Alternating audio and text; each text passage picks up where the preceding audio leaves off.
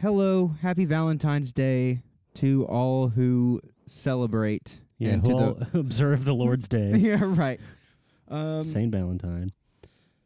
And today we are watching what I understand to be a special Valentine's animism for you guys, which I've seen some of the show, but not enough to really know much about it. So, Nolan, introduce us to today's viewing. Oh, okay, yeah. So this is the first movie that was made in connection with the series Neon Genesis Evangelion.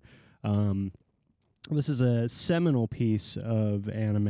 It is one of the most referred to and seen as the pinnacle of this era of mech fighting. You know, it took the action of series like Gundam and sort of the approach to having there be this like superliminal space where the actual conflict in the story takes place, and then having a terrestrial sort of world where we get to know the characters and the motivations for why these insane combats are happening. Yeah, it took that kind of perspective and merged it with a coming-of-age tale about our main character, Shinji. I don't want to give too much away because this will be a pretty complete experience just seeing this first film. Yeah. It was kind of made in, we were talking about this earlier, a little bit in spite of the ending of the first series, which was came to mixed reviews, I think generally disliked by people who didn't understand the intention of the series to begin with. Right. It's a very, everything is metaphor that we're going to see. There's not a set piece or a character that is just there for, shits and giggles like you might find in some other anime. It is all very pointed, trying to tell a story about how we develop our sense of self, the essential problem of being born into and at best ambivalent world and at worst completely antagonistic one, and how the only decision worth making in life is to take part and take the reins of the lot that you've been given and try to make things the best for the people that you care about. A lesson that Shinji just refuses to learn, as many young men do. Yeah. That being said, it is fucking fun to watch. And if you were just putting blinders on to any of the metaphor, you'd still have a good time watching the series because, like I said, there's a bunch of badass fucking mech fights. Right. And just a lot of cool world building and an aesthetic that has been rarely touched, and it takes a lot of these like Christian themes and iconography and sort of blends them into this futurist sci-fi dystopian telling of humanity's last grasp at survival. So like I'm pumped for this. I'm super psyched that we're watching this. Cool. I don't know what to be, but I will be what I'm supposed to be, I suppose, as we watch the movie. So like you said the end of the series like leans hard into things and people were like disappointed by the lack of mech fights and such. It takes a step away from what we've seen to be the general thrust of the conflict, and instead of focusing on, like I said, this like superliminal space where we're having these mechs fight to move the story forward. We're having this entirely overblown level of conflict to connect to like humanity's feelings of desperate need for survival. So it's like if to use language our audience will understand. It's like if the last instead of being some big fight with the overarching season villain or whatever, if the last 3 episodes of this season were just Matt and TK in therapy talking about their parents, kind of thing. A little bit like that. It's more like if at the 12th round of a boxing championship match, the two fighters had decided instead to vogue at each other and to demonstrate their conflict and we retreated into the inside of their minds, and them, along with the rest of the audience, all melded together into a single mind that was finally able to accept itself and, its place in its own destruction and, its exigence, really. Oh, fun stuff. Yeah. I personally think the Kevin Finnerty saga is essential to understanding Tony Soprano, so I'm good with that. Oh, yeah. Man, You'd be surprised how many people consider those episodes wasteful and filler. I heard somebody say that they hated the Dream episodes the worst. They thought the Dream episodes were the worst part of The Sopranos. Right. And I was like, what the fuck are you talking about? Even just in terms of watching them, they're the most fun. It's the most surreal, strange experience. The random distance that all the characters are in and how nobody's really facing each other. Transitions don't make sense. It's exactly how a dream feels. Yeah, for sure. Yeah. But yeah, we're going to see a little bit of that. This will be a more straightforward tale than the actual series was. And yes, if there weren't already 6 Sopranos podcasts, half of them being done by actors and creators on the show, we would be talking about that. But that is well covered ground at this point. But this isn't, as far as I know. So we're going to go talk about that, and we'll be back with a Valentine's card full of our thoughts on it. So we'll be back in just a minute. All right, and welcome back. Yes. Well, full disclosure, we are much like the end of the first series of Neon Genesis Evangelion. That was retconned at the end for the creation of end of Evangelion.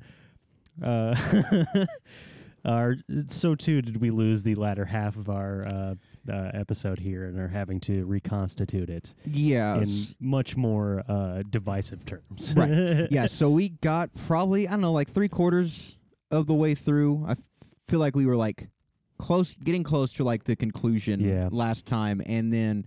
Blue balled.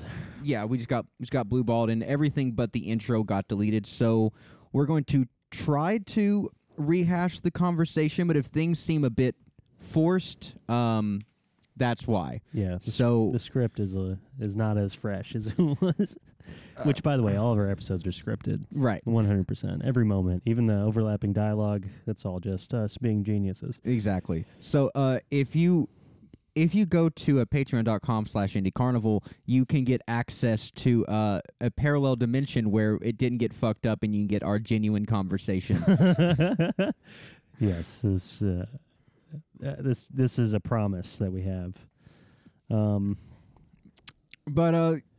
So we are, I guess it's been a week, so hoping that enough time has passed that this conversation will be as genuine as possible as we go through this movie.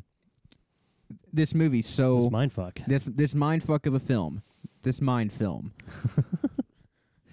Yeah, first just a little housekeeping stuff, just in case you were wondering about if you've seen this piece or if you are just a fan of this type of anime in general. Just a little bit of housekeeping here at the beginning, just so you know who we're dealing with, what kind of stuff's going on. So first of all, the title Neon Genesis Evangelion, already evocative of Christian themes and stuff like that. Apparently in Greek the translation is literally New Beginning Gospel. So that's pretty much exactly what's going on here. We'll see throughout this discussion themes of Christian rebirth and revival and Kabbalah mysticism. Right. There's also a thing about the Tree of Sephiroth, which I had not known of until researching this movie, and it provides a lot of the context for the imagery of a lot of the later half of the film, which we can talk about that a little bit. I still don't know much, but if you are interested in where any of those images are coming from, you can look into that. The Tree of Sephiroth, that is. Neon Genesis Evangelion was a 26-episode anime that aired in 1996, and it was written by a man named Hideaki Anno, well known for his contributions to animation and anime in general. worked closely with Miyazaki on Nausicaa Valley of the Wind. He was instrumental apparently in the final set pieces of that film where a lot of the action takes place. And I think you can see a lot of his influence in that movie as we see sort of the art direction and the content of the film that we're talking about today. But yeah, it was also animated by Gainax and Production IG, two of the 15 title crawls that we see yeah, for sure. in the intro here, or credits rather.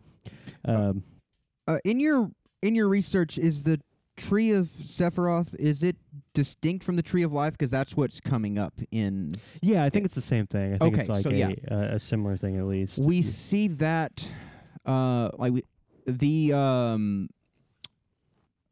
fucking the Eva is like the nerve. Yeah, they make that. They make that symbol. Yeah. In the climax. But before we get there, of course, End of Evangelion is basically a retelling of the 25th and 26th episodes of the anime, which were controversial whenever they were released due to them being more told in a sort of poetic, image-based clip show, basically, rather than an action anime as we had come to expect from the first 24 episodes. It is, as we'll talk about later, it's a little bit of a critique of the audience that was unable to parse the final two episodes of Evangelion, and it was released in 1997 on July 19th. So yeah, this is sort of a self-referential piece, in addition to being a conclusion to the previous film that was released, Rebirth, Rebuild, if that's the subtitle. I can't remember. But there's Death and Rebirth, also apparently known as Death True, parenthetical, or True Squared. So is... I mean, that is a different... That's a re-release of the first. Okay. But it is telling the same story. It's got just you. a recap Okay. of Got the, you. Yeah. So is the film end, is it in tone with the show? Because it's pretty abstracted itself, or is it I was wondering if it struck a synthesis between the last two episodes. I would say that is more true than it being like a one-to-one connection to the series. It is more of a compromise between the dream sequences that ended the series and that are interspersed throughout, that kind of have this poetic visual language, and the actual action set pieces that are in the mundane plot of the tale. And as such, we've basically got two ovas that the movie takes place during. One that is supposed to represent the 25th episode of the anime, and it's kind of a culmination of all of the action and material that the series was. And then the second episode, which kind of deals with the more esoteric themes and resolves the internal conflict that our main character Shinji is sort of at the behest of. Right. So I guess to start, well, we begin with a few moments of just really beautiful and tone-setting cinematography, very especially coming into this blind, very abstract images, a lot of still motion, and just kind of setting a tone for the piece. And after a few minutes of that, we find our hero doing a lot of load bearing for that sentence, but we find Shinji in Asuka's hospital room with her incapacitated. Yeah, as we had seen in the series, or if you had watched the previous movie, Asuka had been terribly injured in her last attempt to pilot her Eva, the Eva Mark II, or 02. And yeah, Asuka, despite being a much more talented Eva pilot than Shinji, was very injured, and this causes Shinji to have feelings of guilt. We see him pleading with Asuka's unconscious body to help him, despite her, having no ability to do that. And in doing so, he's pulling on her shoulder, and accidentally, or maybe inadvertently, subconsciously even, pulls her onto her side, exposing her breast and detaching her from a little bit of the machinery, showing that, like, not only is he willing to expose her vulnerability and compromise her health to try and, like, in desperation, receive some kind of solace from her, he also is struck with her physical form and has these conflicted feelings of sexual attraction, which he can only express through masturbation. Then we see his load in his hand, and he is not only guilt stricken with his conduct leading to Asuka's injury, but also with his inability to express his sexual desire towards her while she's conscious, and also just his feelings of being perverse. Right. That, like, his sexual desire is somehow belying his actual intent, which is not true. But yeah, very complicated emotional scene there. We see that, like, Shinji is he's desperate. That's kind of like the main tone we're supposed to get out of that. Is like Asuka is incapable of giving Shinji what he's asking for, just based off of, like, the the consequences of her being a, like, vulnerable and weak person, but on her own, like, merits, just the way we all are vulnerable to injury and disease and are not perfect. Pathetic. Shinji is still trying to wrest out of her, trying to just, like, get this he wants her to help him. How's he phrasing it? I can't remember what the phrase he's using is, but he's just like, I need your help. He's just saying over and over again. Yeah, like, I can't remember either. Yeah. But yeah, she's obviously incapable of giving him whatever he needs. Then we move on to the next scene. I think it's the beginning of the attack on Nerve, right? Yeah, there's a brief little vignette of Carmen Sandiego. What's her name again? Oh, yeah, Masato. Yeah, that's a Masato. great way to put it. She's awesome. Her in her Major Masato. It's her in her car. Her badass red sports car, which is featured heavily in the series. It's kind of like a intercut with, I guess, the Human Instrumentality Project or whatever it's called. Seal? Maybe so the Human Instrumentality Project is it is the goal of Nerve. It is the, like, clandestine goal of Gendo, Shinji's father, to basically reduce humanity into one collective mind, which we will see represented later on in the film by everybody turning into orange juice, basically, with some pulp. And so, but yeah, the SEAL is is an international secretive organization that Gendo is a part of, that is sort of holding these twin desires in hand, these two goals, which are to on the face preserve humanity through combating these angels which have descended onto Earth to cause the apocalypse, and to conduct the Human Instrumentality Project in secret. So yes, and then it seems the attack begins as planned. Yeah. Oh, what's her name? Trying to see where. Kagi. Kagi wakes up. Yes. And someone is hacking into the Magi. So let's go into what are the Magi. Okay, so in this is another reference sort of to the Tree of Life again. We noticed that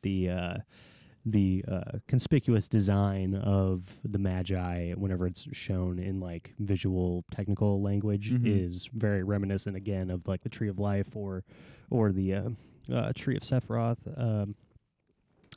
And it is basically a construct used to as like a defense program. It is not only the like distilled consciousness and mind of Akagi's mother, Ritsuko is her first name, by the way, or her non-surname, who was previously in a loving relationship with Gendo. She decided to sacrifice herself in a similar way that Shinji's mother did to keep Nerve alive, to keep the Human Instrumentality Project moving along. Yes, and Ritsuko is the only person who can operate the Magi system. She basically inherited the knowledge of its inner workings from her mother, and is relieved from her captivity. I think was she imprisoned? Because I think that's where we first see her is her in a containment cell.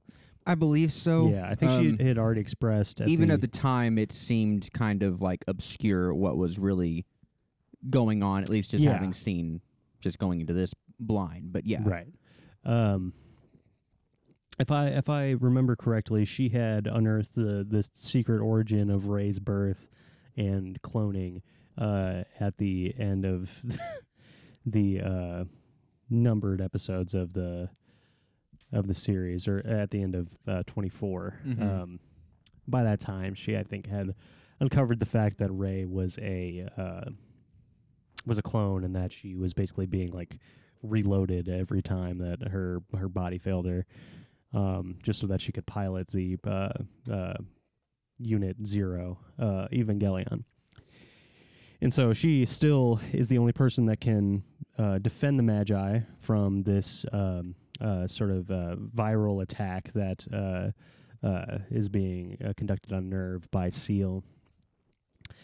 And she succeeds eventually in holding off the intrusive computer virus, and defends Magi. So yeah, all that shit is going down, and Masato, I believe, is the one who says that they have to get Asuka into her Eva, even though she is incapacitated, she can't pilot it. They don't put her in when she's going to die, basically. Yeah. So. Because if they discovered that the pilots are the goals, the ending of the Eva project seems to be the goals of the intruders. So yeah, Asuka is only safe, or is safest rather, piloting her Eva rather than being hidden away somewhere. Right. And then Shinji is being a little fuckboy crybaby, and a returning theme. Yeah, and Rey is nowhere to be found. Shinji is like hiding under a stairwell or something whenever these events are taking place, because he has basically resigned himself to sit and die rather than fight, because he believes that anything that he does will be a mistake, and that the only thing that he deserves or is capable of is dying a coward's death. Yeah, so then our two of our three like perspective characters have a conversation about basically how this is a false flag. Yeah.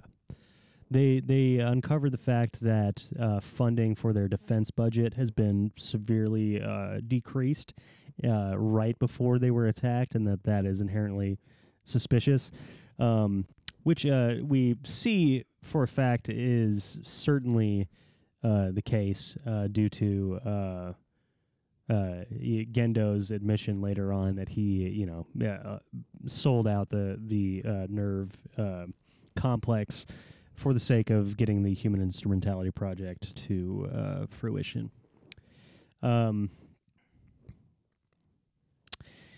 And that basically Seal is encroaching in this like highly militarized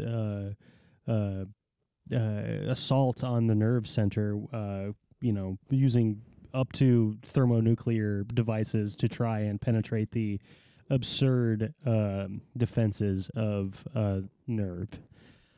So we basically have this organization eating itself.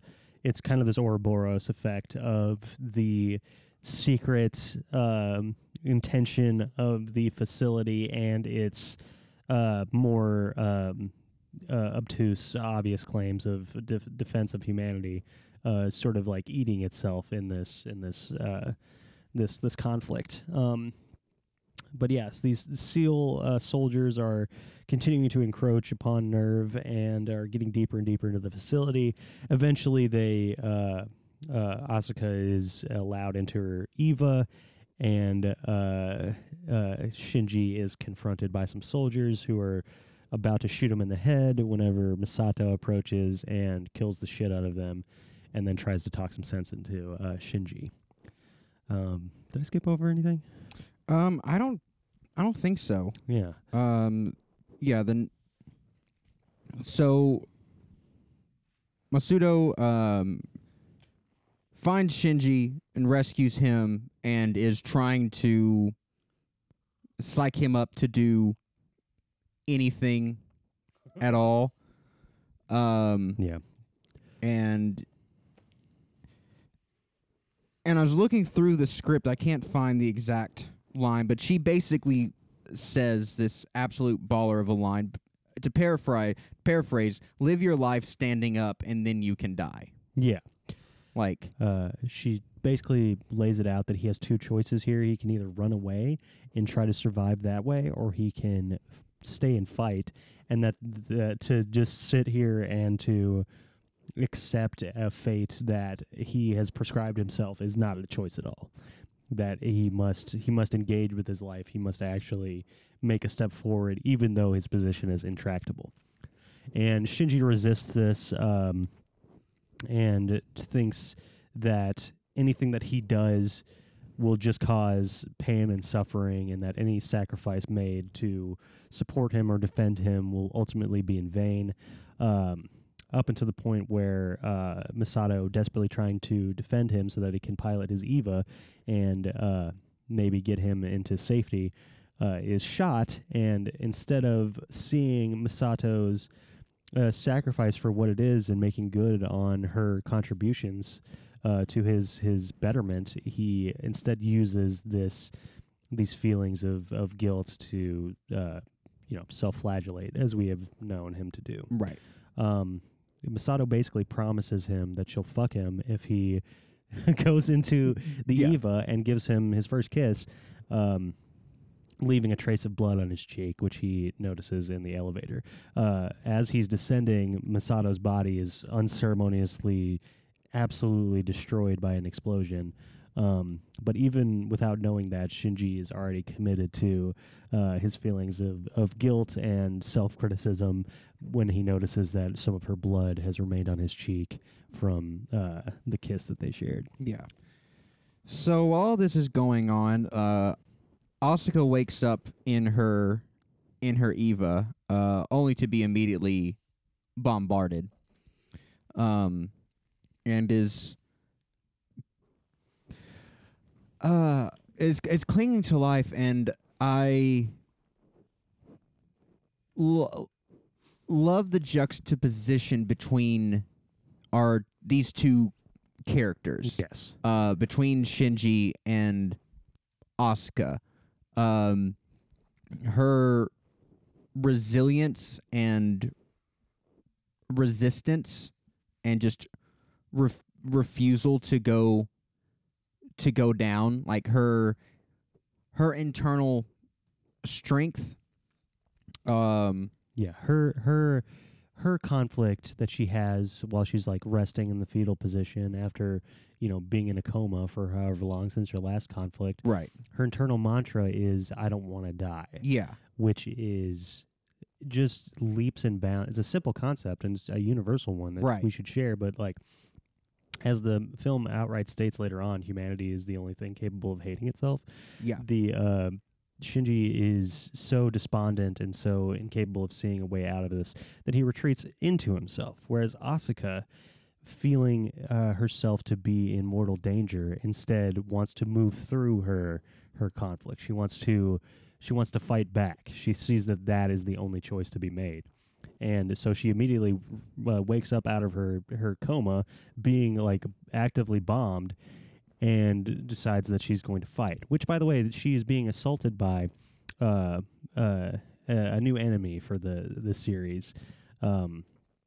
The Evas have to be piloted by someone who is either like a blood relative of a person who sacrificed themselves within to create one of the Evas, and to give it like a consciousness and something that could recognize them as part of itself.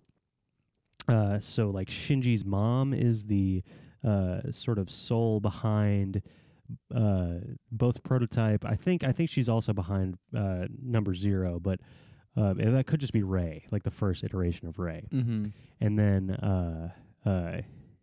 Prototype 1 is Shinji's mom, and then I believe that Prototype 2 is some relative of Asuka, but I can't remember exactly.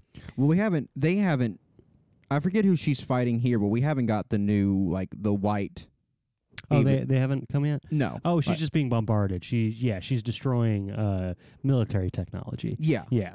She's just fucking shit yeah. up that's being used to destroy or attempt to kill Nerve. Yeah, after she kicks some ass, then the new Evas drop, and they are piloted by these dummy tubes that the other Evas are typically piloting within the other pilots are typically using within the Evas. Right. And Asuka takes them on all by herself. Yeah, in one of the most striking action sequences of the film. Asuka is in this brutal conflict with these dummy piloted Evas, and she does, she's basically insane at this point, just completely motivated by her desire to survive. She's like smashing their heads with her hand. She's ripping them apart at the spine. And I think that is like the core of the differentiation between them is that like Shinji is so driven doesn't seem like the right word, or motivated, but like by his own sense of self to an extreme hyper individualistic degree that he cannot like perceive a connection to other people and is his own worst enemy, that he is like incapable of losing himself whereas Asuka, like her sense of self is secondary in this moment, particularly to her own survival. Yeah. Like she is just subsumed her identity and her like rational attachment to reality. Yeah. She doesn't care if she dies. She wants to survive so badly. Right. It's an inherent contradiction, but it's one that I think we can all you sort of reflect on in times of great strife. Like the person that wants to survive the most is the one fighting hardest and putting themselves in the most danger. Right.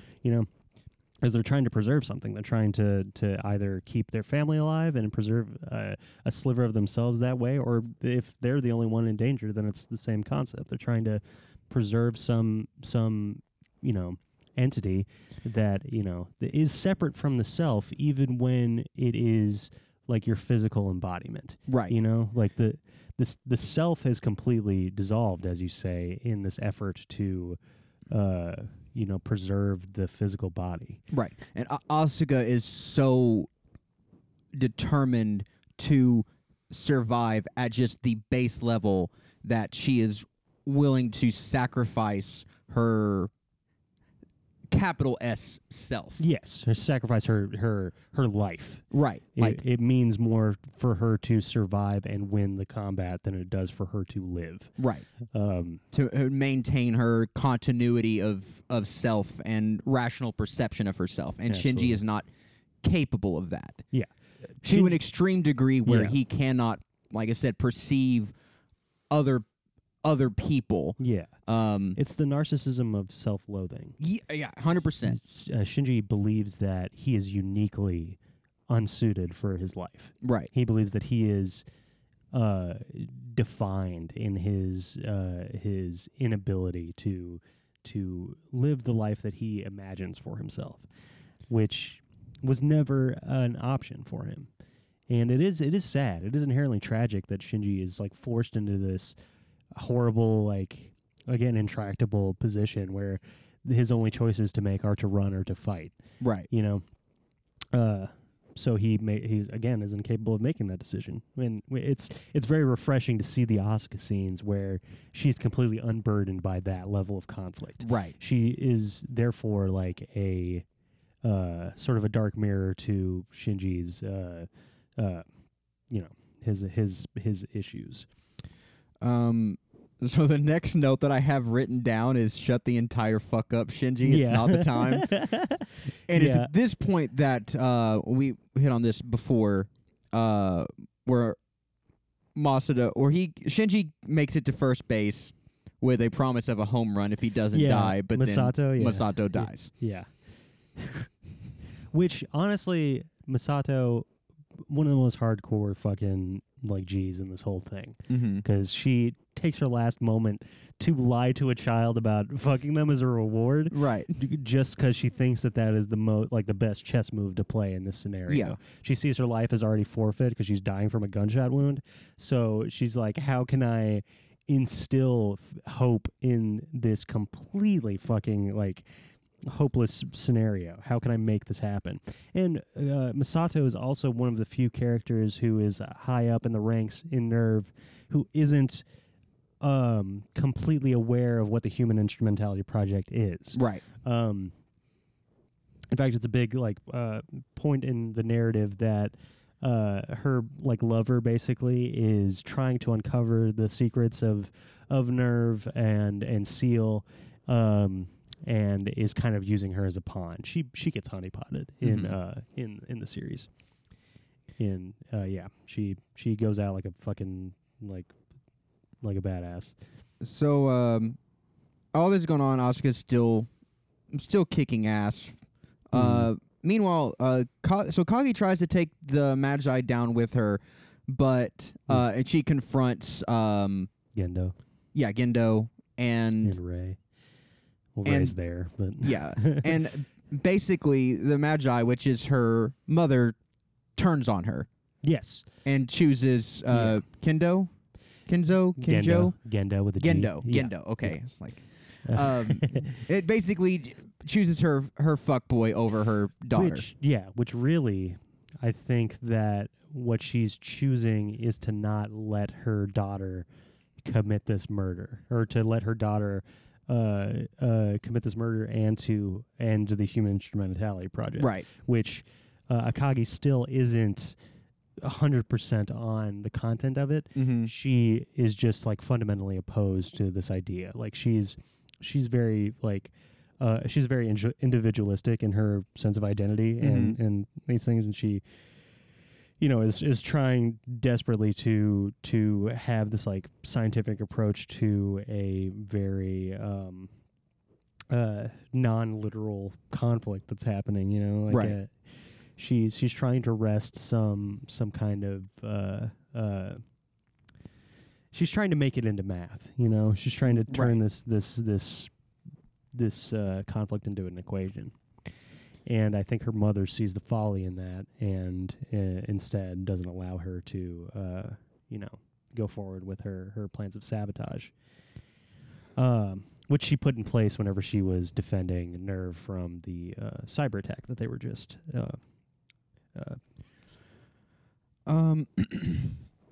Given. So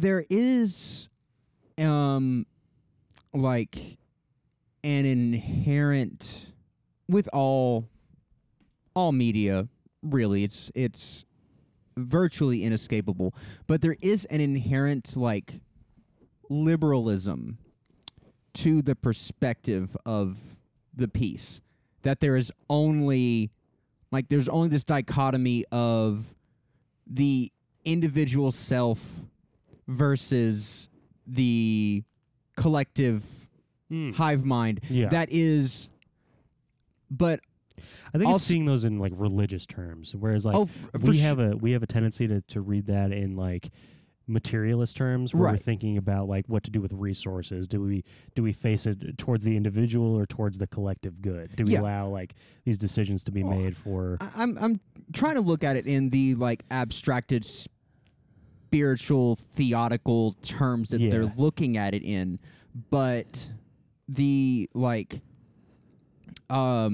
there's some there's a lot of end of history shit going on here, like some Fukuyama type nonsense. But like I think the flaw in it is that it presents the like the collective as being aware of itself individually, and so it is like a regrettable, like there is like it doesn't present the ending of everything enmeshed together as being a positive outcome. It feels regrettable. So that's the I think the tone shift made in like the as a response to the critique of the end of the series. Because in the series, this is seen as like an unquestioned good at the very end. Like it is like obtuse in its positivity. In this note where Shinji accepts the loss of himself by accepting that he wanted to live his life as it is. And it's kind of like whenever they return to this like miasma that we see as this orange juice, that's how it's physically represented. We see that as liberatory. We see that as the end of all of these, like, again, like narcissistic notions of self-loathing become impossible when Shinji is just part of a whole experience of humanity that is, it's incapable of witnessing him as having a lack in comparison because there's no separation there. Which for the rest of the characters in this, that is conspicuously what is happening. That's why we see, I think there's like with Ritsuko Akagi, she is shot, by Gendo and falls into the goop, right? But we see the final shot of where she was. It shows her like lab coat and her like bloody clothing resting atop the pool of the miasma. So she returns to the Human Instrumentality Project the same as the rest of them. So she ultimately gets the same sense of liberation as everyone else. It's just that her path to it was through conflict. And like we also see that the rest of, like, particularly the perspective characters are like visited by images of the other characters that sort of like guide them into the bliss of oneness. It's kind of like that is heaven. That's trying to create heaven on earth. And it's the only escape in this scenario because the earth has been damned by just the conflicts that have rendered it asunder. So, what do you, not being a 14-year-old who is only invested in pew pew big robot fights, what do you think is the more effective end of the story, the film or the end of the series? I think that as a dialogue, I think End of Evangelion has something more to say because it's inherently reactive to it has to be more prescient because it's reacting to a response to itself. It's sort of completing this circle of contradiction and critique. So if the show's finale is the thesis and the response is the antithesis, then This- end is yeah. the synthesis of Yes. those I would say that's exactly, in a dialectical. Yeah. framework. That's how I would see it.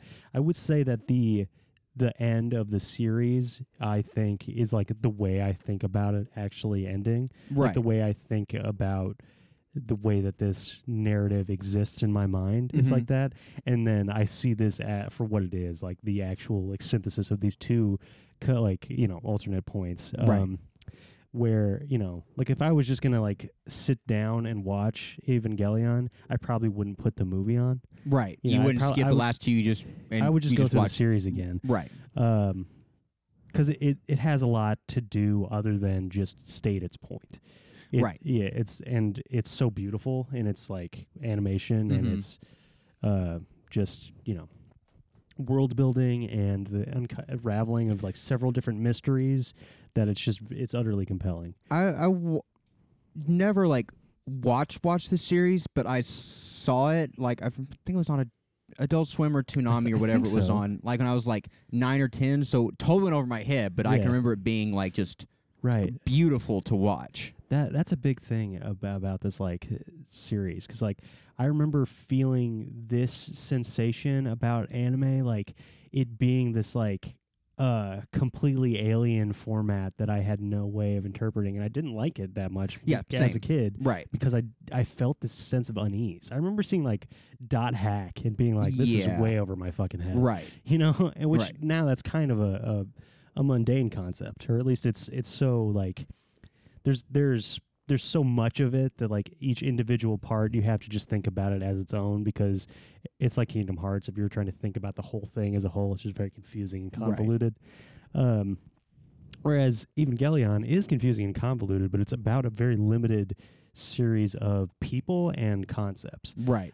Really, we can see everything, and that's why we wanted to talk about this for Valentine's Day in particular, is that everything, especially in the series, is distilled down to the internal conflicts and relationships between characters.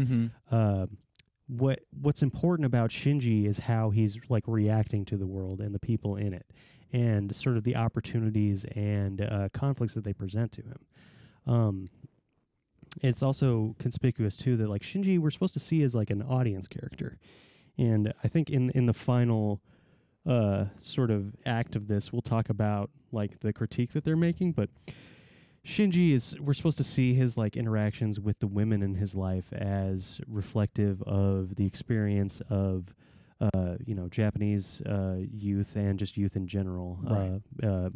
Men who are trying to like create a narrative for themselves in a world that's like pretty ambivalent towards them, or is like providing them again with an intractable scenario that they didn't ask for. Right. Shinji's thesis about like how he feels about the world is like, I didn't ask for this. Yeah. Like I made no choice in this matter. Which kind of reminds me, have you ever seen A Serious Man? I don't think so. It's a Coen Brothers movie. It's Okay. basically about this guy who it's basically the story of Job. Okay. Yeah, but told in like a from the perspective of like a late 50s, early 60s Jewish man, and his interaction with these three rabbis. But at one point he's like he's on the phone with a like a record service where they used to do this thing where they would like send out these feelers, and if you just did nothing, then they would send you records. Yeah. And so like he was like, no, I don't want this thing. I didn't do anything to ask for that. And they're just like, well, no, but you didn't fill out the cancel form, so we're gonna have to send it to you anyway. And he's like, no, but I didn't ask for this. And conspicuously, it's the album. I think it's it might be a Jefferson Airplane or Jefferson Starship album, but it's the one that's named after like the concept of like all the connected gods, like like all gods is a concept. And so he's like, no, I didn't ask for this. And it's just like, you didn't have to, it's here. Like it just, you don't get that's not a part of it. You don't get to ask what your reality is. Yeah. You it just is a thing that happens to you, and then you're like have to make decisions based on that. But yeah, so yeah, Shinji is incapable of accepting that, and he thinks that he'll just take his ball and go home if he has to make a decision from two bad variables. Right. So, Asuka's been fighting off these. What are the white Evas called? Do you remember? I know they just call them Evas. Yeah. There is a word for it. I can't remember what it is. Yeah. I've been thinking of them as doves. Or most doves. Yeah. So we'll call them that for simplicity's sake. She's killed 8 of 9 of them. There's one more to go, but her mech gets stabbed in the face. She had also already lost her umbilical cord, Mm-hmm. which is what powers the Evas. They start to run on their own if they are lose power, Mm-hmm. or they just completely shut down. So yeah, it's and then all the Evas get back up and they attack her like goddamn vultures. Like, it is visceral, it is heart-wrenching, and she's fighting for her life. And yeah, we should note here that anything that is felt by the body of the Eva is also felt by the pilot. Yeah. They're connected through their nervous systems. So Asuka essentially feels her being eaten to death. And probably dies of shock. Right. And Shinji finally gets in his goddamn suit, which basically concludes part 1 of this piece. Yeah, Shinji is finally makes it to his Eva and finds that it has been gooped, which if you've ever opened a guitar pedal and found that you were incapable of doing any modifications to it due to some goop, then you'll understand his level of sadness here. But he just decides to sit and stew about it. But then the Eva breaks itself free because Shinji's mother within it, who throughout the series has been like taking control of the Eva whenever Shinji fucks up too bad to get himself out of a shitty scenario.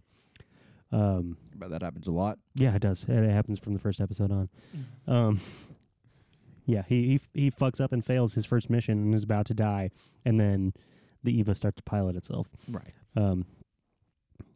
But yeah, so he's like, Mom, and whenever the giant purple mech breaks out of the red goo, Right. it's just as silly that like works and is like a narrative beat that can be understood. Yeah. And so we come to the second part of the piece. We finally meet up with Rei. Yes. Her, who is in a dialogue with Shinji's dad. Rei's arm falls off. Gendo gets to second base with Rei. Yeah, this is another one of those like, it is entirely. It's almost like a ballet. It's a little bit of it's a scene entirely defined by its physical interactions, where like Rei is she's coming apart, right? She's becoming unconstitutional. She's dissolving. And is that what? I'm sorry to interrupt, but is that what happens with the previous Reis? Like, there's unable to maintain their form, or is it just like no? It's that she dies in conflict or whatever, and they just goop out another one of her. Yeah. But yeah, so yeah, Rei is she's a horribly tragic person who has very few connections to the material world, mainly through Gendo, as she experienced any kind of like validity or anything like that. Mm-hmm. And in many ways, this is like a source of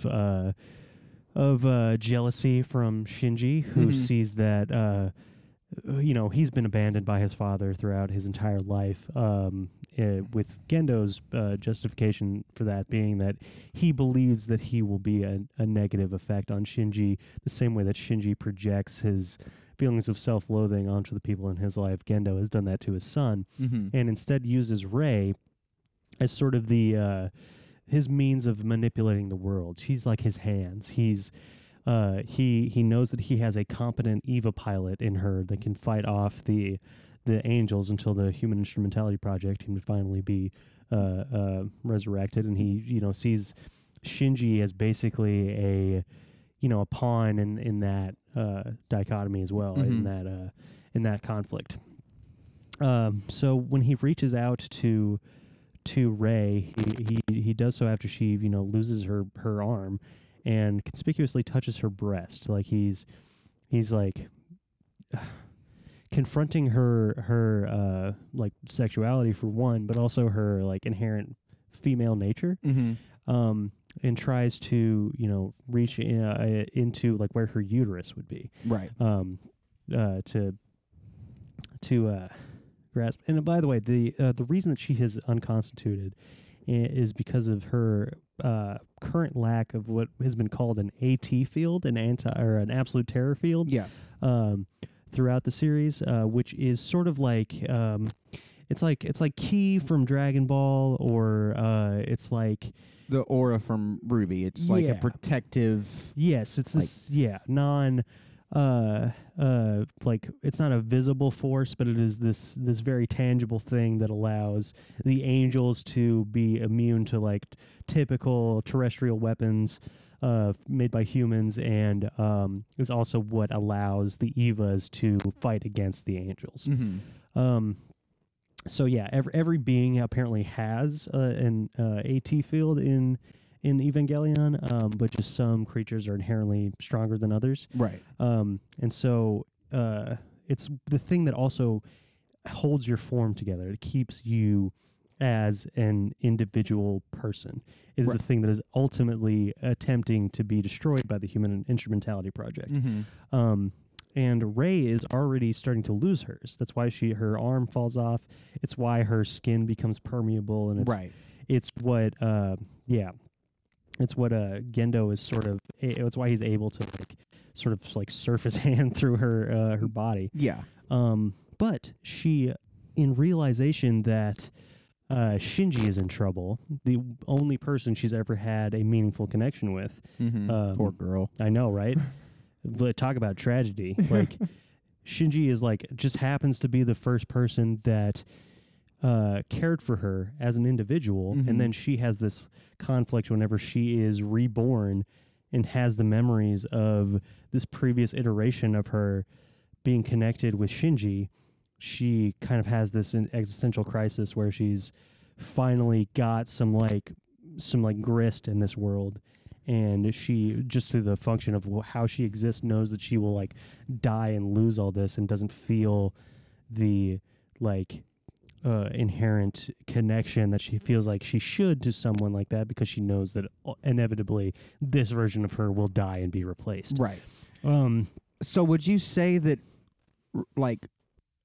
Rei is the only person that Shinji feels a genuine connection towards, or would you even say that on Shinji's side of it, it's still compromised in the way that, or maybe in a different way, that his connection or aspiration to connection with Asuka or Masudo is? Yeah, I think Shinji's feelings towards Rei are complicated by the jealousy that we mentioned previous, but also by the fact that Rei is one of the few people that can sympathize with his position in the world. Yeah, she basically interacts with an estranged father figure the same way that Shinji does, a little more closely and with a little bit more of support from Gendo. Right. But she is completely alien from everyone else in life. She has no other She has no other friends. She has no other reason to be alive other than to pilot her Eva. So she's kind of like a dark reflection of what Shinji worries about himself. Right. That he is an alien, that he is completely separate from humanity, and the only value that he can bring is by piloting a mech that he doesn't want to do. To his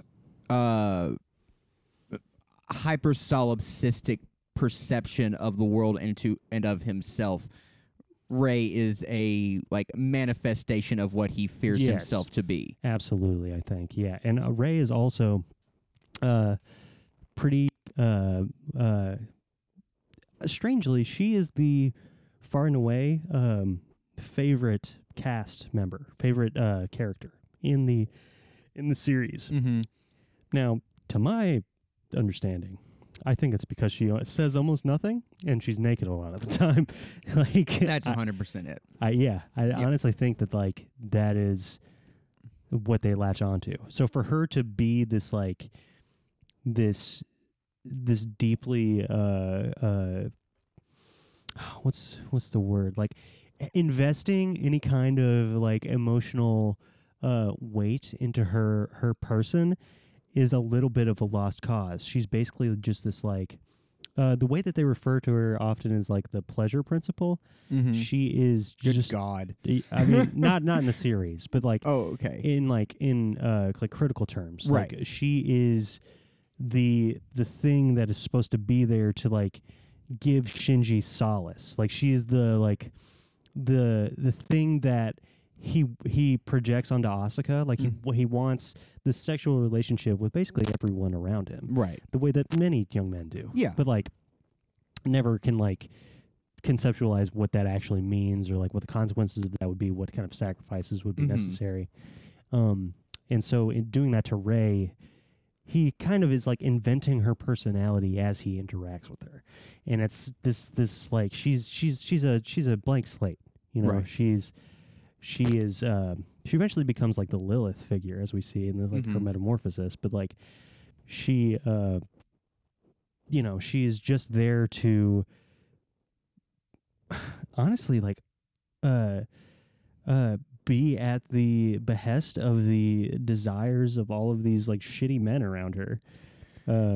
It's fascinating, like on a psychological level, that she is so beloved, especially when you consider from the angle of Shinji being an audience insert in the most like base level, like just this is like not like an aspirational, but like this is who you really are. Like for like teenage boys, like in a postmodern end of history framework, like this is who you really are. And like so for the audiences who is Shinji, like or like the target audience is Shinji, to have the same relationship to Rey that Shinji does in the show,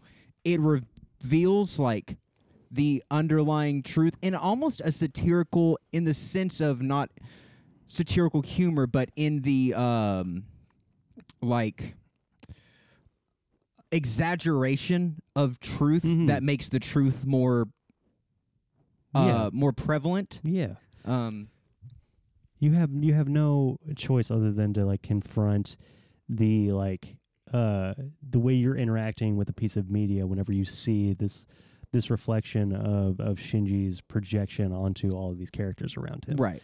You're almost like forced to see how you are like stepping into that dichotomy. You have to like be aware of your sort of space or your position in this whole diagram. And Rey is cool. Like she does have like some like redeeming qualities, and like she is sort of a blank slate and like doesn't have a ton of like personality traits, but she is very capable. She's like she's honest. She's always willing to do what is asked of her, which is some kind of you know, it can be a virtue. Yeah, but you know, it's just that she is sort of not there. It's the fact that she is just this like ghost that Shinji feels obligated to project onto. It is tragic. So Shinji gets taken into custody. Way to go, dumbass. The Evas do some Kabbalah shit. They do they form the Tree of Life, basically, and then Rey grows her arm back. Good for her. Yeah. And she also, in that moment, when she retrieves her AT field to defend Shinji, she also removes the hand from Gendo. So it's this kind of like visual metaphor where not only does she regain her agency, but she also takes away the like material connection that Gendo has to the world. And it's just some interesting like some interplay there. And in the same way that Akagi was condemned by her mother to be killed by Gendo, now Rey has condemned Gendo to save Shinji. So it's like this little almost Macbeth-like generational transition here of power. So Rey enters Adam and falls off the cross. Giant naked Rey. And then we have a long and elaborate and abstract, even in terms of this film. Yeah. Abstract memory sequence or dream/memory sequence from Shinji. So let's explore that a little bit. We start with like memories of his or dreams of his childhood. There's a playground with a little sandbox and a swing set, and Shinji is playing with two young women of the same age, two young kids, who I think are supposed to represent Rey and Asuka. And as they're playing, Shinji is building a sandcastle in the shape of the nerve facility. As the light starts to wane from the setting sun, Asuka and Rey's parent figures sort of away them into the darkness so that Shinji is left alone. And he is then he's ritually building and destroying the nerve facility as the light dwindles. And it's kind of like Shinji, I think, is supposed to represent not only himself and his past, but also just the desperate pleas of humanity in its solitude and need to like ritually continue the acts of like ritual life in order to preserve itself. Which will ultimately end whenever the light is no longer present for Shinji to be able to either build or destroy the nerve facility. So it's like this sort of meditation on the futility that Shinji and humanity are feeling in their last moments, and the sort of the ending of this process of ritual reconstitution that humanity has been tasked with. And so after that, but still within Shinji's mind, we basically get a dialogue between him and his mental construct of Asuka, basically about sex, but in a like a spiritualized framing of it. It's not really, at no point does it ever like perceive or portray the act of sex in like animalistic desirable terms, but it's all in metaphor of connection. Like they are having this dialogue about whether it is like a pure form of human connection versus just individual pursuit of satisfaction through someone else. Which is I think at the heart of the conflict here, or the And Hideaki Anno actually spoke about this scene, saying that like it was an argument that he had with himself, like it was an internal sort of conflict that he had with his feelings of connectedness towards people. That like he saw these conflicting feelings within himself whenever he was experiencing like sexual pleasure, that like he felt feelings of like disgust and also like his own personal exigence from being with and / using another person for their own pleasure. And again, this is like kind of reflective of the way that Shinji has seen all of the people in his life. Because he has walled himself away, he's given himself the only opportunity to interact with other people as using them as, again, like a pleasure principle. That is like a thing that he can dump his emotional needs into and his desires, as opposed to something that he can interact with as like a part of himself. Right. He has to experience everyone else as an other, as opposed to allowing them into and accepting his vulnerability in the scenarios. He can never admit that he has sexual feelings toward Asuka, even when she directly confronts him with it. Right. He can never admit it about Misato or Rei or any of these other beautiful women that he's surrounded with, because he's too afraid of giving up that security and also that sort of, again, narcissistic and solipsistic perspective on the world. Right. And then Rei just starts making people spontaneously combust, and it just starts getting more and more abstracted as everything kind of just dissolves into the miasma. Rei joins with Adam. So like the Lilith figure and is constituted out of Rei's marriage with the Adam, who is coming down off the cross and is now able to actually conduct the Human Instrumentality Project. Rei kind of appears as a spirit to the rest of like the living people that are remain. Right. And I think it's whoever can recognize her as like sort of the physical embodiment of the Human Instrumentality Project. Is then like welcomed into the like oneness of heaven on earth by her presence.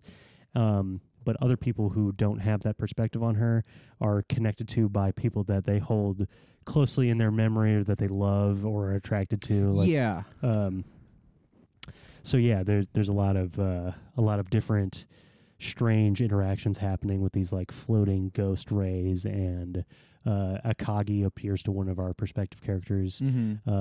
And basically makes out with her until she becomes juice. But the conflict that that Shinji is having within his mind during this is with Asuka is sort of it comes to a head with Shinji finally being backed into a corner, being given no other option than to accept that he is, despite his protests and his constant reaffirmation that he hasn't made any of these decisions that have caused any of this, that he is actually taking a part in his life and is making a decision to be a worthless asshole by not engaging with the material of his life. So Asuka forces him to confront this, and being incapable of living through this contradiction and making a choice that Misato and Shinji's father and Asuka most recently have presented him with, he reacts violently. He has to, instead of opening up and allowing Asuka to be a part of himself, he sees her as an other, to the point where he feels like he has to kill her. That she exists as a threat to him now. It's so pathetic, and it is so, I think, such a pointed criticism of the like feelings of young men towards people that they can't control in their lives, to people that to the problem that the like vagaries of human interaction present to people who are being like told in one hand the way Shinji is by his father, that like they are responsible for like the future, right? And that you're also powerless to escape these escape the scenario. So like he just has to lash out and try to kill the thing that is forcing him to see himself truly. Yeah, and I think it is poignant that that Asuka, who in our modern market-driven individualized world, the only place, the only sector of society where we are allowed and encouraged to make those existential connections with someone to subsume your identity into a shared connection is domestically. Like it's the only place that you are allowed to have that. Yeah. And that is the window into seeing yourself as being more than just your individual self and your ego-driven separate self from everything. It's the only place that you are allowed and encouraged to have that connection. And so for Shinji to violently resist that from Asuka, who should be his mirror and his doorway into like being able to perceive himself as part of something, as connected to other people, is very telling of also the set piece there is like one of the most mundane things in the entire movie. It's it's Misato's apartment where they had like previously lived together. Right. Shinji, Asuka, and Misato all have to share that apartment so that they can like maintain themselves as a unit. Right. Hopefully, so that they'll build a relationship and support each other. But that's not what happens. Right. And notably, there's a French press full of coffee on the table that is knocked over throughout the course of their argument, and Shinji falls into and burns himself with. I think that symbolism is supposed to be like the sort of coffee. I think is supposed to represent like a human interaction and like a subtext of sexual tension. Because like at the end of a date, you'll be like, "Do you want to come up for some coffee?" or something like that's sort of a tacit invitation to an intimate sexual encounter. Well, and not even. I'm sure that's there, but not even just on a sexual level, but coffee represents or is like maturity in some way too. Yeah, it's shorthand for mature human interaction. Whereas like it's a pretext to talk with somebody. Let's go get a cup of coffee. Exactly. Like there is a hedonistic value to like going for drinks or something. There is a pursuit of not even necessarily sexual pleasure, but just like hedonistic pleasure and gratification of going to get a beer or something like that. Whereas coffee, there's none of that. It's just intellectual connection with somebody. Yeah. And for like you to have like to wake up in the morning and share a pot of coffee with somebody is almost as intimate and a like connective act as having sex with them. Yeah, for sure. Like, and it's also something that is supposed to prepare you and give you energy but it's destroyed throughout this conversation because of Shinji's inability to be aware of his surroundings, which is like a separate critique, and his inability to face Asuka. He's backed up by her, even though she's just speaking with him. So does it represent his failure? Because I think it's almost in a weird way intimate at a deeper level, like representatively intimate at a deeper level than sex, especially in the terms of this film. Yeah, because it doesn't bring the pleasure principle into it at all. Yes, exactly. To share a cup of coffee with somebody, you don't have to take anything from them. Exactly. The way that it is perceived that you're like stealing some kind of their like physical like essence. Their organ, yeah. Yeah, their their vital juices. Right. So the spilling of the coffee represents his failure and inability to see Asuka as anything more than a repository for his own pleasure and his own failure to acknowledge that and perceive that. Yeah.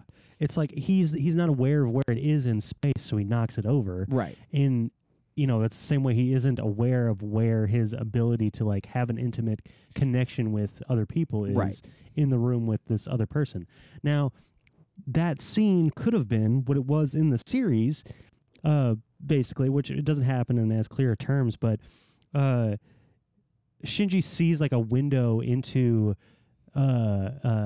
what his life could have been in one of the like dream sequences in the 25th episode, where it just becomes a high school anime for like part of an episode. Right. And like he's friends with Asuka and Rei. He's like hopeful about their future together. There's like this kind of like cute like sexual tension that you have in those like school animes. Yeah. And it's just like that is like what his life would be if he was fundamentally able to accept himself and allow for Asuka and Rei to have the like foothold into his life that they should by rights. Right.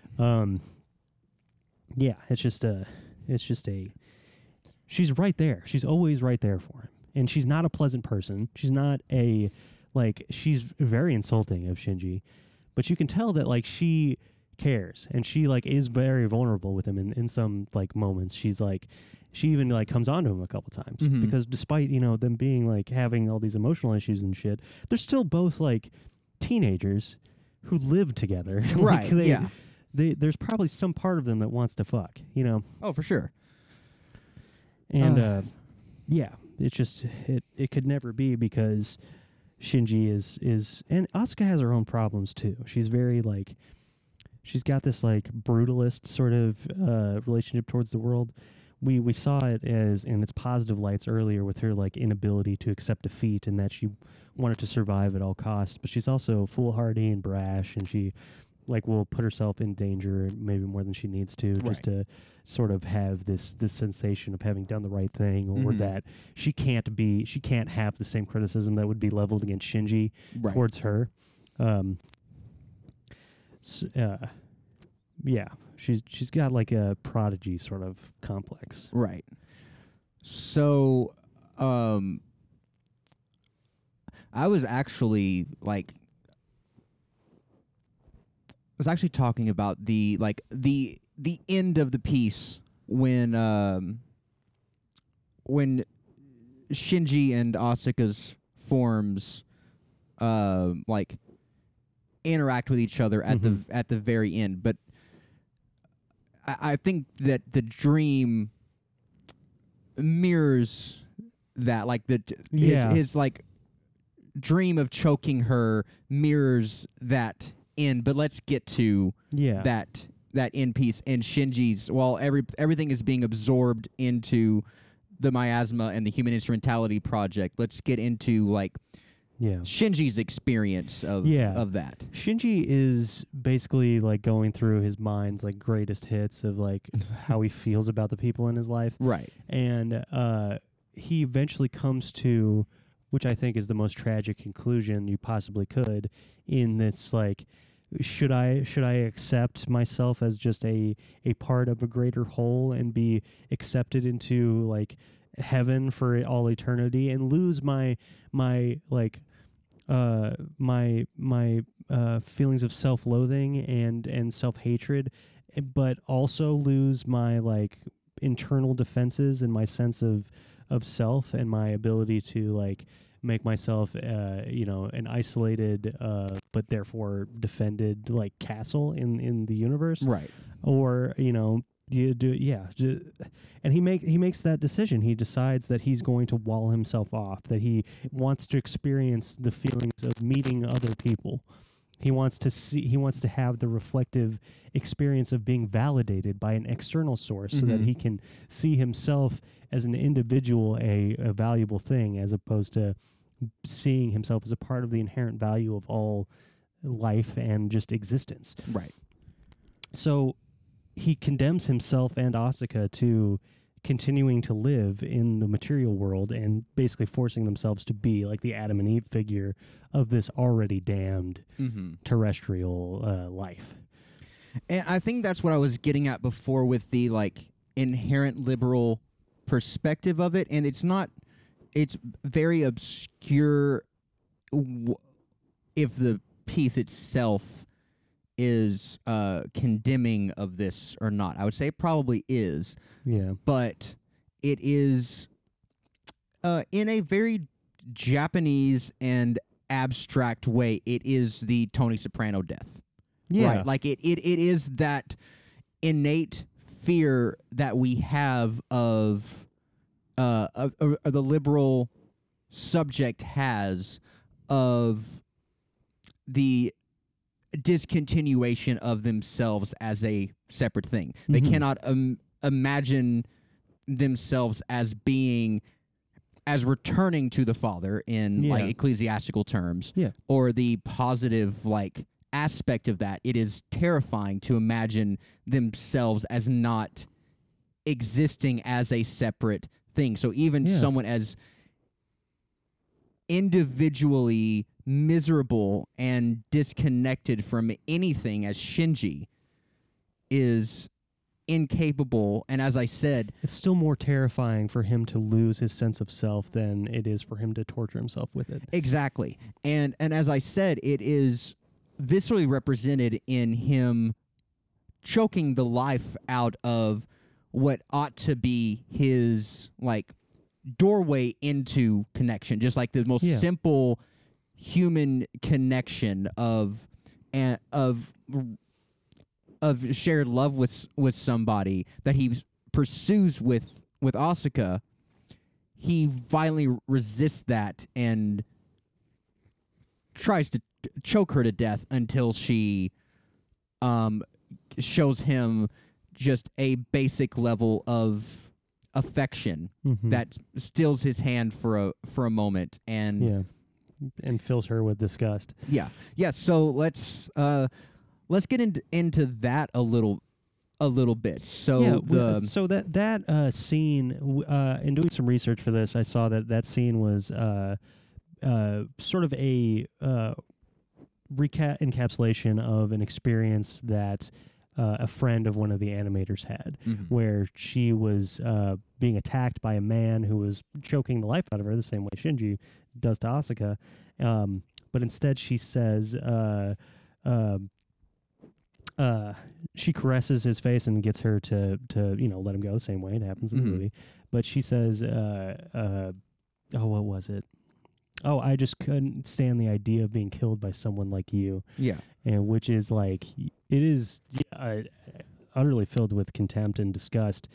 And we were discussing whether or not that would actually work better in the film itself, just unedited. But it is less ambiguous and strong for that idea. But I think that Asuka's disgust is not only for Shinji in that moment, it's also for herself in her sort of capitulation to Shinji's desperate attack on her. Right. That she, he finally got what he was asking for from her. Right.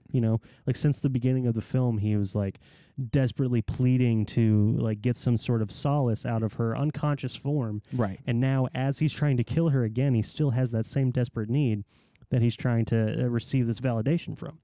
And she gives it to him and then is like utterly disgusted with him and herself. And for that to be like the first foot forward for a new humanity is horrifying. Like for sure. Like imagine Adam and Eve, the story of Adam and Eve, but they fucking hate each other. Right. Like that is so bleak. Like damn. But yeah, in many ways, like the discovery of like the knowledge of heaven and earth is what has like condemned both Shinji and Asuka and humanity at large. Because we see humanity as in explicit terms, humanity is just another one of these like aliens that we are calling angels in the terms of the show. Humanity is just another form that the sort of divine being has taken, and it struggles with the other forms of itself the same way that they do in trying to destroy humanity. Right. What humanity has going for it, though, is that it is a reflection, the most pure reflection of what is supposed to be the creator. And in creating the Human Instrumentality Project, what Gendo is trying to do is eliminate the need for humanity as well as death and God. It is the unification of all of the material of the divine being and humanity into, again, like this miasma. It's visually represented again as orange juice, which I think that there is some symbolism going on with that in comparison to the coffee that we saw in that scene. Right. I think that like orange juice is supposed to be like, it's fruit juice for one, like, the fruit of forbidden fruit. Right. But it's also got that like morning aspect to it too. Right. Where, like you drink OJ in the morning so that you are, reasonably protected from disease and are given like sugar and energy. Right. And I think that like it is vitalizing. It's acidic. It's you got all these properties that could have some metaphoric weight to them. But yeah, I think that like ultimately in this last moment, we are just struck with the tragedy of Shinji's, again, inability to accept himself as a part of a whole. And very conspicuously in this last sort of montage, we see images of the real world. We see like after the sort of the fantasy has diluted, after Rei's body has been unconstituted by the actions of Shinji and just the project in itself. We see that like the only thing that left to do for the audience is to be observe themselves, is to see like the way that they are taking in, like we see shots of a theater. We see like the audience of a theater. Yeah. And just like, again, mundane like shots of the real world. Right. That are kind of, it's forcing the audience to break down their separation between the material of the show and themselves and see that like this is a pointed critique at you. Like you are like, you watching this could be manifesting the mistake that Shinji has made in this final moments. And I find that to be like, I do always love it when art is like trying to make some commentary about the way that we view it or how it was created. I think that's like the essential difference between, like you were talking about Miyazaki earlier, saying that like Miyazaki, a lot of his like his sort of like twin-headed approach is thinking about like the way that craft interacts with art, and like statements on the creation of art can be the like structure and sort of like plot elements of a story, right? In addition to just like the beauty and the like the actual like where the rubber meets the road in terms of like how the animation is done, what is like evocative about the form of it. I would say that this critique that they're making is it's about the way that art is viewed, and therefore it's it's like the mirror of that sort of perspective. It's the effect that the piece of art has on its audience is as much a reflection of the audience as it is the person that made the statements. It shouldn't be viewed as escapism in a tokenist sense, but in a critical lens, like it is, and of its audience. Like it is, like I said, it is satirical in a fashion of hyper accentuating truths to make them inescapably apparent. Yeah. yeah, like Tolkien would say that the value of fiction and fantasy is that it allows you to like elevate beyond your circumstances, and like, you know, he was a person who lived through World War One, Right. and like has plenty of reason to like find a place in his mind where things are like beautiful and adventurous and Right. and things like that, and sort of like escape through that, like escaping a prison, as Right. opposed to the escapism that Evangelion is critical of its audience for having, which is an escape from the actual content of their lives. Yeah. The same way that Shinji isn't trying to escape in a like, he's not trying to escape from his torture through his imagination and through like trying to conceive of a new reality. Right. He is trying to escape from the actual literal like terms of his existence.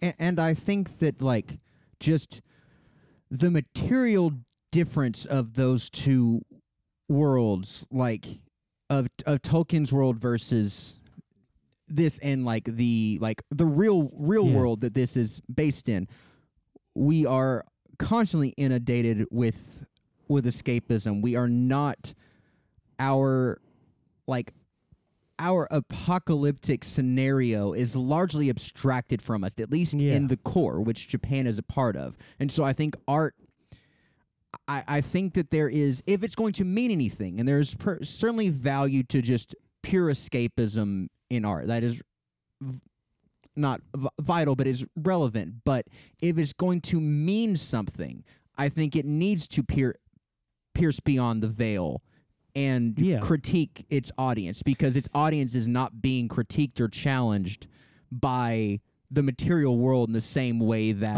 Tolkien's world would have been.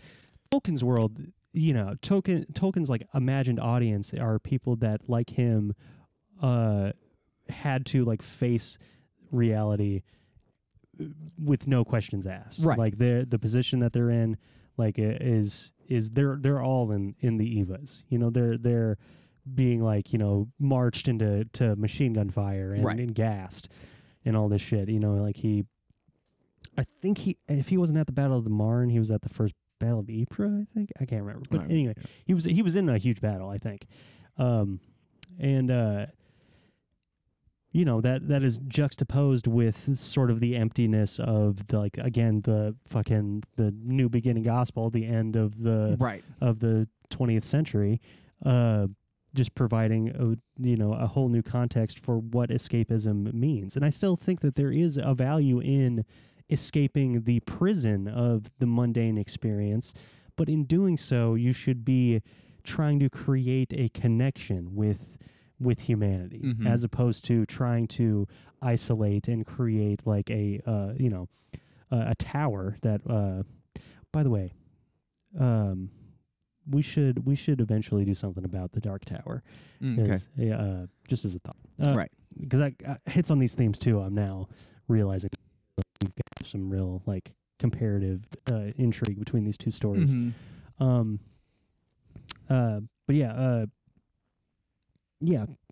But this I think that at the center of this story is just this desperate plea for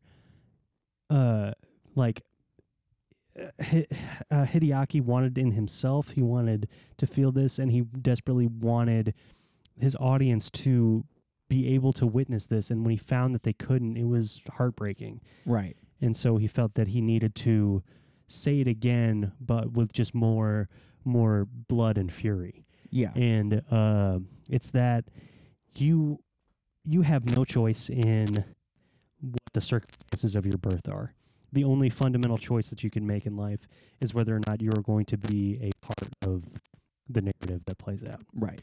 And if you can't make that decision, then you've still made a decision.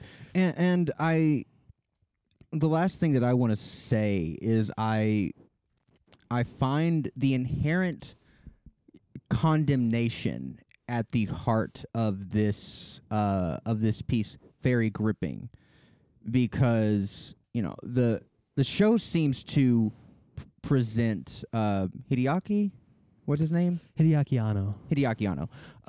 Present his aspirational perception is that the Shinjis of the world can overcome and can find their solace and connection, but the audience rejected that. Yeah. So he gave them what they wanted, which was Shinji. Even if they didn't consciously want that, what they subconsciously wanted, below the level of like, oh, there weren't enough fights and it was too abstract or whatever.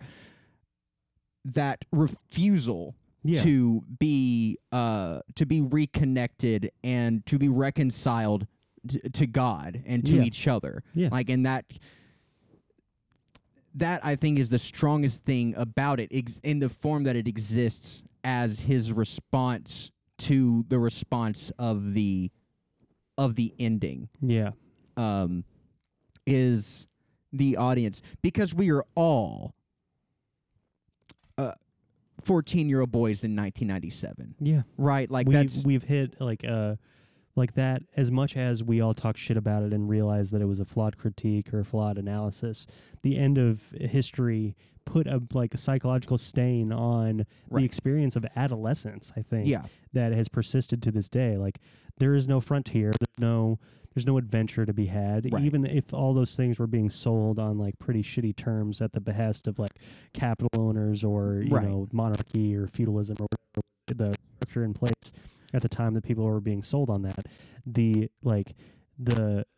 absence of that and the structure of capital as the only motivating factor means that there is no adventure in life. Right. There is only the pursuit of, again, solipsistic consumption. Right. You know, there is no future. There is no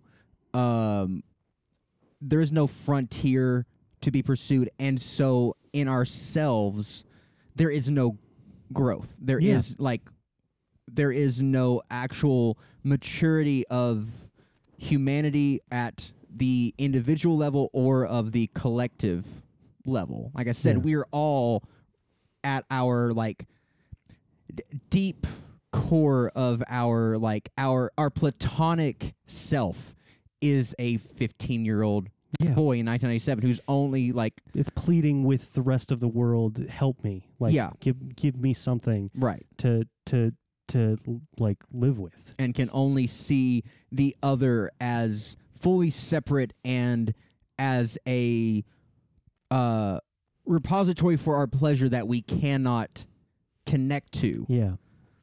And the only way out is to accept the other, to allow the other within yourself, and to dissolve those boundaries. And that's the thing that which might be the final problem of humanity. It's certainly the absolutely that we see through the economic struggles, at the foundation of all of our international global politics and shit.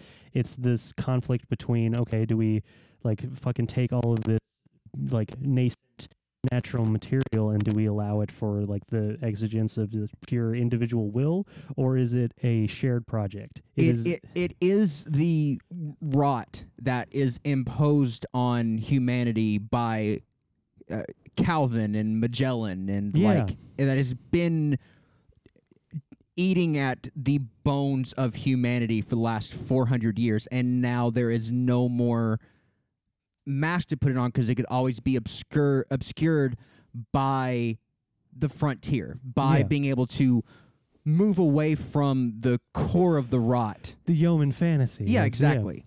Always being able to just move away from the core of the rot and just keep on its peripheral, but now there is nothing because the entire world is consumed in that. And so there's only the disintegration of humanity. And